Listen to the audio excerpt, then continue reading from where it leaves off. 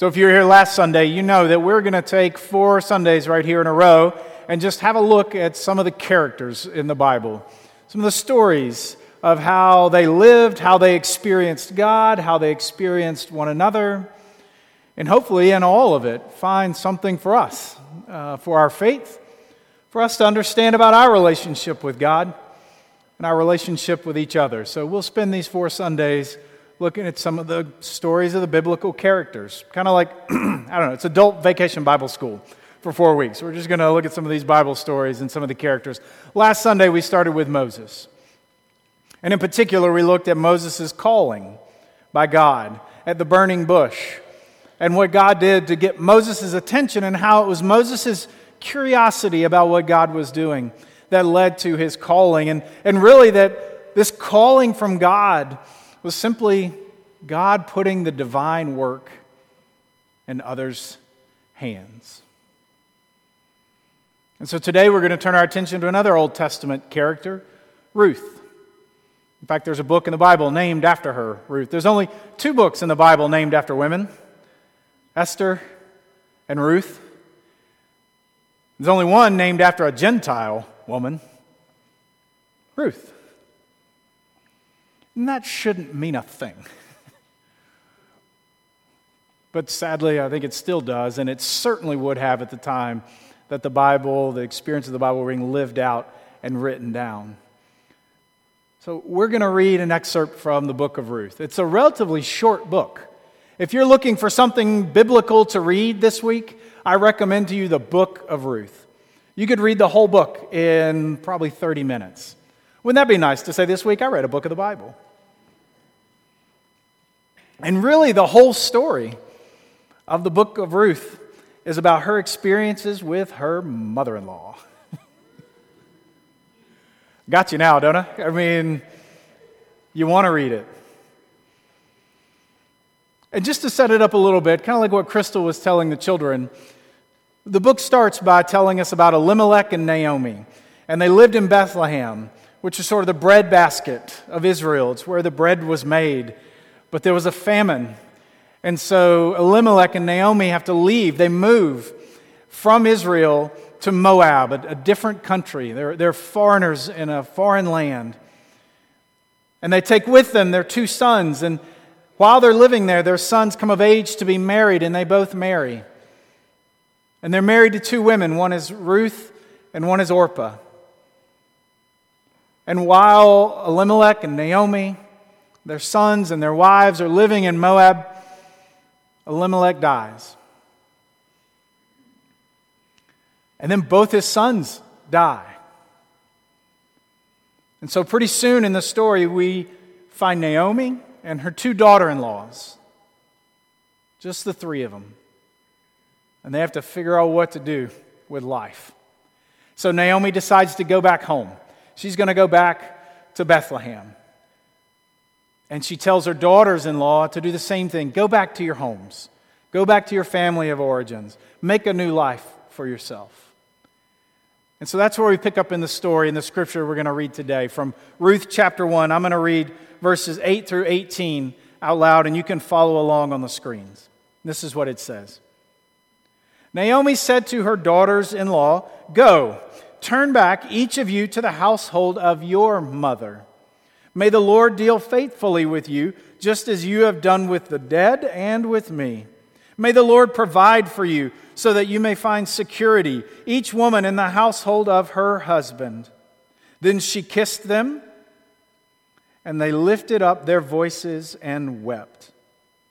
But they replied to her, "No, instead we will return with you to your people." And Naomi replied, "Turn back, my daughters. Why would you go with me? Will there again be sons in my womb, that they would be husbands for you? Turn back, my daughters. Go, I am too old for a husband.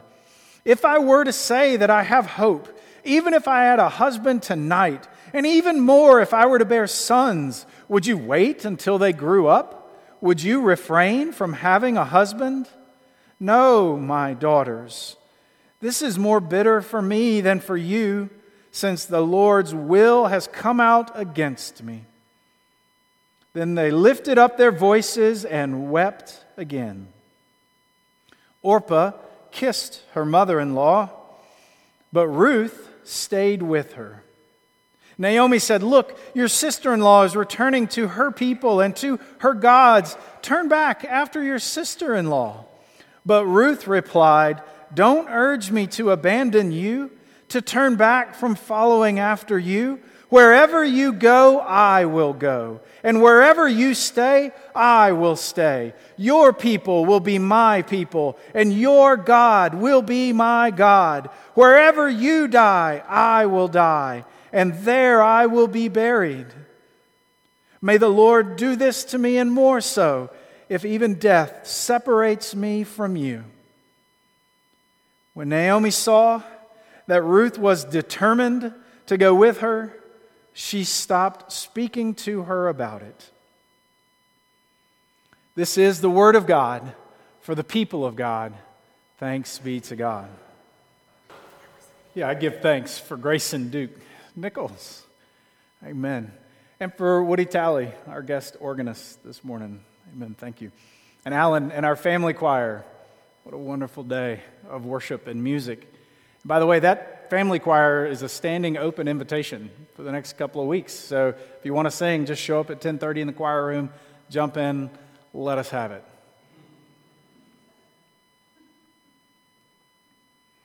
That story that we just read from Ruth, about Ruth and Naomi and Orpah, that is a gut-wrenching scene. Like, I think if they made a movie out of it, it would be the kind you just need to take your tissues in with you to the theater because you're going to cry.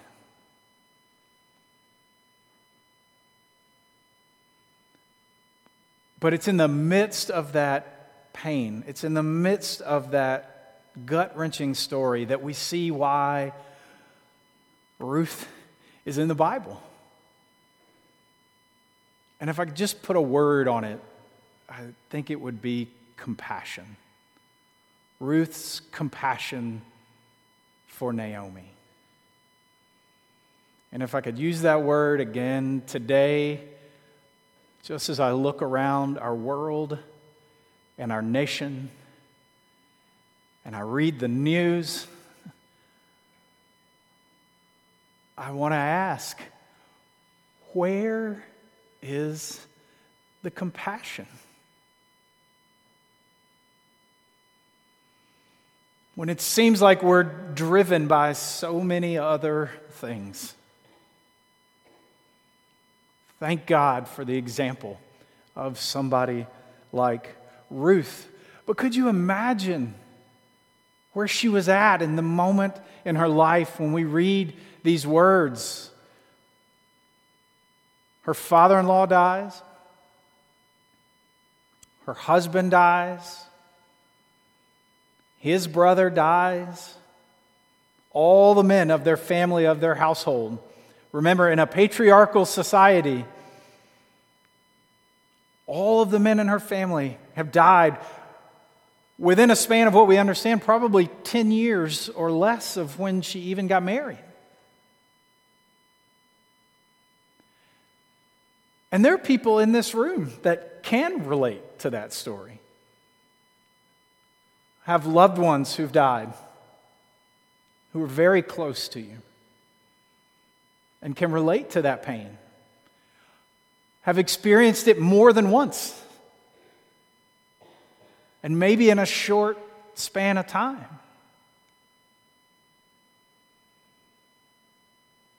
And so you know what Ruth was feeling, what Naomi was feeling, what Orpah was feeling.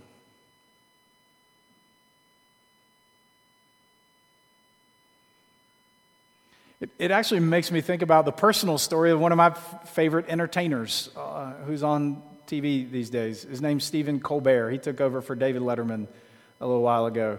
I've long been a fan of his. I think he's hilarious.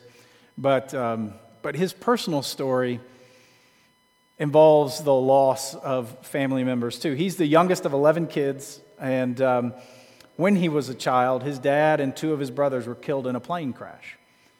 And so suddenly, instantly, he's sort of thrust into this same place in many ways, like Ruth. And he's also a man of deep faith, by the way, devout Catholic, talks about it often, not only on his show, but when he's doing interviews or things. Still teaches Sunday school in his local parish. I think a lot of him. But as I've heard him talk about going through that experience as a child and losing his father and two brothers in a plane crash, he talks about the pain and the fear of loss, further loss that can be so paralyzing in so many ways. And he talks about how he's come to a place of living, not avoiding the pain or the fear or hiding from it, but rather finding ways to enter into it. And even how it helped him as an entertainer when he would bomb, to not try to recoil from that, but rather almost just step into it and learn to be in it as a way to grow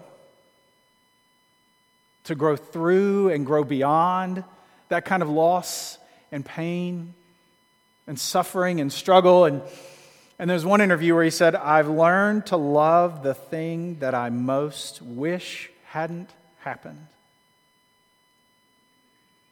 And he also goes on to talk about what a great inspiration and example his mother was for him, who had to carry on and raise 9 children.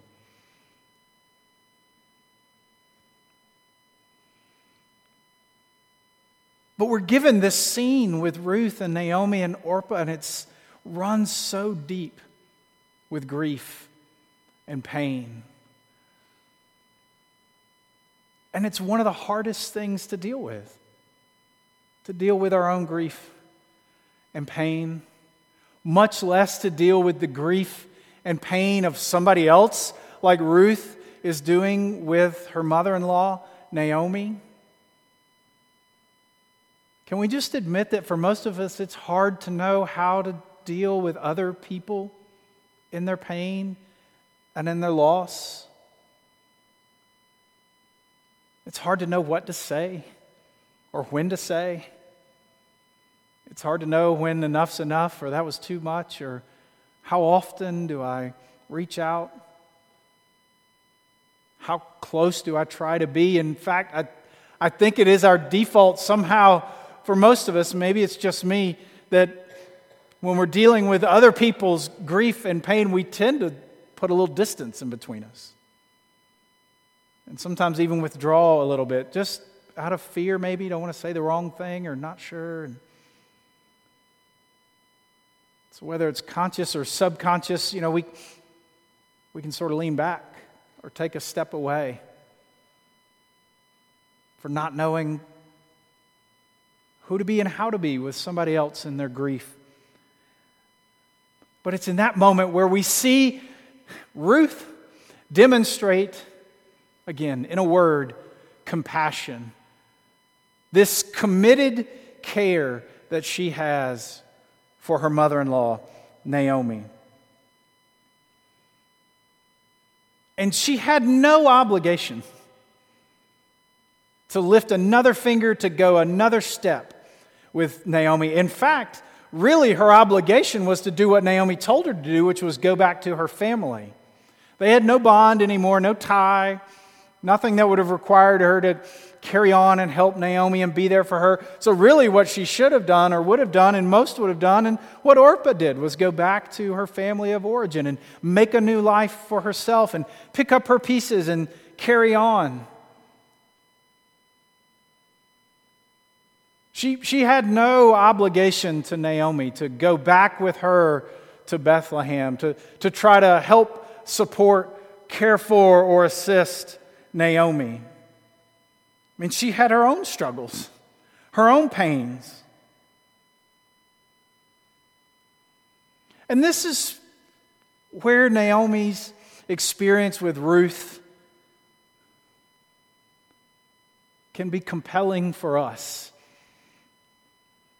That in the face of what her obligations really were, and that she had no obligation to Naomi. And in the face of all of Naomi's objections, I'm too old, I'm not going to have a husband for myself anymore, probably, much less be able to have sons for you that you could marry and then make a life with. We got this long journey I'm going to take back to Bethlehem. Your family's here in Moab.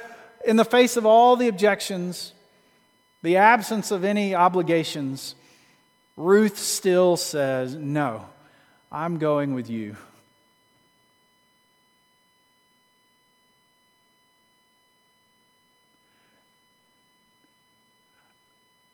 I said, where's the compassion today in our world that, like Crystal and the kids said, you're mine, I'm yours, and I'm going with you, no matter what. Dare I say, sometimes I think we can fall into a temptation of more conditional compassion that says, well, you know, if the circumstances are right, and if I've got the time, or, I mean, can we be honest? If I feel like there might be a gain or a benefit for me, you know, if it'll make me look good, if it'll look good on an application or a resume, or if it'll look good in the community or socially for me to care and be compassionate, or if I thought that maybe there's something I could gain out of this, that if I'm compassionate towards you or care for you, then maybe at some point down the line you'll return the favor, or that maybe I'm just paying into some big cosmic karma piggy bank that one day I'll be able to make a withdrawal from since I've made a deposit into. But gosh, all of that just goes out the window with Ruth and Naomi, because there is nothing that Naomi can offer to Ruth. And she makes it abundantly clear, I can't do anything for you. I can't return any of your care or generosity. There's no way I'll be able to repay this. Anything that you would do for me, Ruth. And yet, anyway, in spite of that, we see Ruth demonstrating compassion to the depth that is, in fact, life-changing for Naomi and for Ruth. It's like we hear in Ruth the answer to Cain's question of God in the garden with Abel, when Abel's gone missing and God asks Cain, what's going on? And Cain says, what, am I my brother's keeper? And in Ruth, we hear the answer that is a foreshadowing of the answer that we hear in Jesus. Yeah, you are.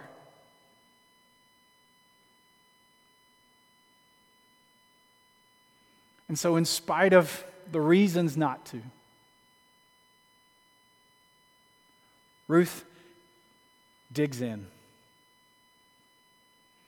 and is loyal, fiercely loyal to Naomi, to go with her back home. In fact, in the rabbinic tradition, they say that's the teaching, that's the point of this story. Hesed, loyalty. Ruth's loyalty to Naomi. To go back with her to Bethlehem and understand that Ruth, as a Moabite, would not be welcome in Israel. The Israelites and the Moabites did not get along. For no other reason than because when the Israelites were trying to make their way into the promised lands, the Moabites did them no favors and actually made it more difficult for them. In fact, there's a place in Deuteronomy where God says, no Moabite will be welcomed into my household. And yet here's Ruth, the Moabite, for whom a book of the Bible is named, demonstrating for all of us a divine compassion when she agrees to go back to Bethlehem and be loyal to her mother-in-law, Naomi. The Lumineers have a song called Stubborn Love.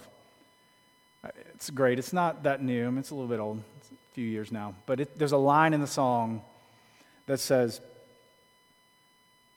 it's better to feel pain than nothing at all. And the opposite of love is indifference. And there came a moment in Ruth's life and in her journey where she had a choice to make. To maybe feel the pain with Naomi, and rather than be indifferent, to demonstrate compassion and love. And so Ruth acts on that feeling of compassion. She goes with Naomi back to Bethlehem. They go back to where Naomi is from. And in fact, they go to one of the fields that is owned by a relative of Naomi. And Ruth does the only thing that she knows how to do and is able to do, and that is to go in the field after the harvest is being collected and glean the wheat from the field so that she and Naomi would have enough to eat. This was a practice of leaving the wheat, the droppings, leaving them behind for those who were homeless or hungry. That was common in their day. And the people who were gleaning in the fields were those who had no land, no means of making a living for themselves, the least, the poor. And there goes Ruth in the field gleaning wheat for her and Naomi, and she catches the eye of the guy who owns the field, Boaz. And see, this is the point in the story where it takes a turn, where Ruth's compassion for Naomi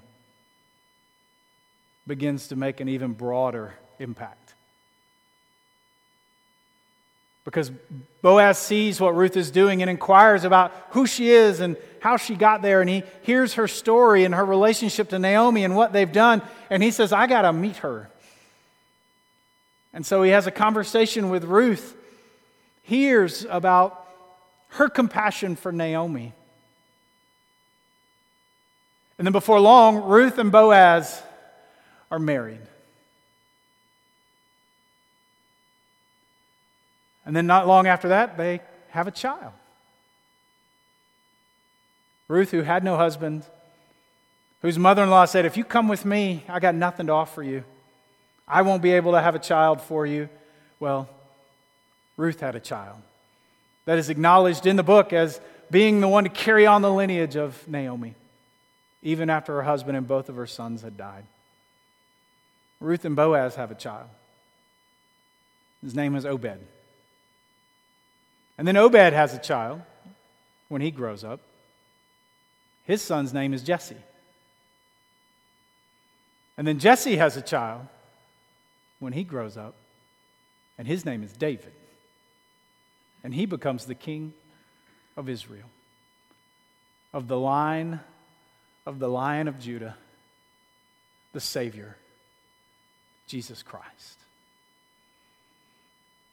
And here, in this short tie that binds kind of story in the Old Testament about Ruth, we see where Ruth's compassion became part of God's redemptive work in the world that gave us Jesus.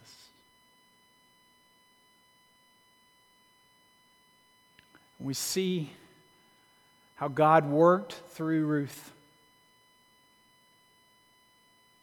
through her committed care for Naomi, that in spite of the objections and the lack of obligation, all the reasons why she wouldn't, she cared anyway. And didn't just care, but was committed, fiercely committed, to be there for Naomi in her time and place of need. And God worked through that, not just for Naomi, not just for Ruth, not just for Boaz, but for all of us, down through history. There's something in this story of Ruth that calls us to compassion in our lives and in our world today. Where's the compassion? And you might say, well, how do I be more compassionate to the people around me? And we find a good pattern for that in Ruth.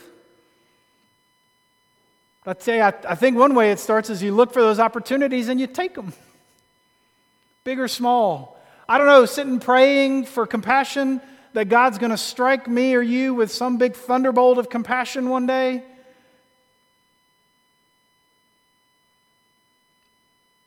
I don't know that we wouldn't just be better off looking around to see where's the need in the lives of the people around us. Where's the hurt? The suffering? Where are our opportunities, big or small, to just take a step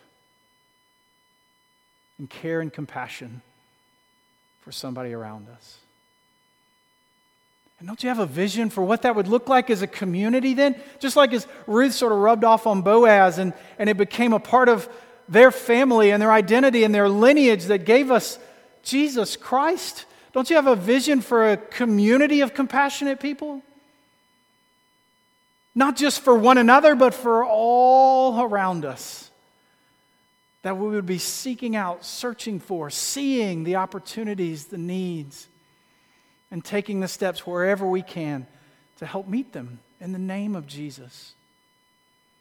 But knowing that when humans like Ruth and Boaz and you and me live compassionate lives, then Christ enters in more and more, bringing God's kingdom come for everyone, everywhere.